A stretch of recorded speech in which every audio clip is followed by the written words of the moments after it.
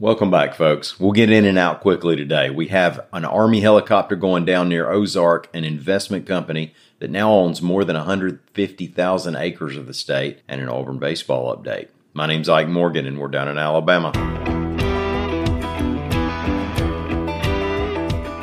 An Army helicopter crashed yesterday afternoon around 2 o'clock near Ozark, Alabama, reports AL.com's Howard Koplowitz. The AH-65 Apache was carrying a crew of 2 soldiers out of Fort Rucker, according to an Army spokesperson.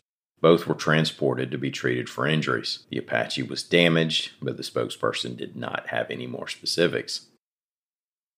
A real estate investment trust out of Washington State has taken over another investment group, and the land consolidation means that PotlatchDeltic Corporation now owns 154,000 acres of timberland in Alabama, reports AL.com's William Thornton. Terms have not been released, but PotlatchDeltic acquired Catchmark Timber Trust out of Atlanta in an all-stock transaction that's expected to close later this year. With the deal, PotlatchDeltic adds 66,900 acres in Alabama and 365,300 acres total. It'll now own around 2.2 million acres in the U.S. CEO Eric J. Kremer said the company sees a lot of rural real estate possibility with land that it owns near population centers.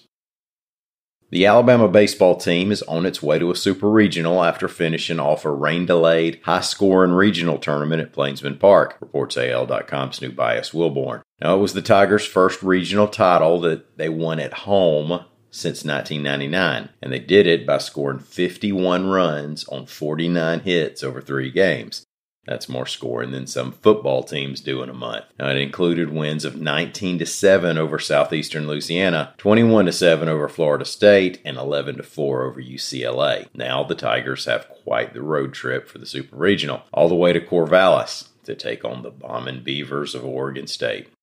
Thank y'all so much for listening. We'll be back here again tomorrow. Until then, come on by and see us anytime you feel like it. We're on the internet at AL.com.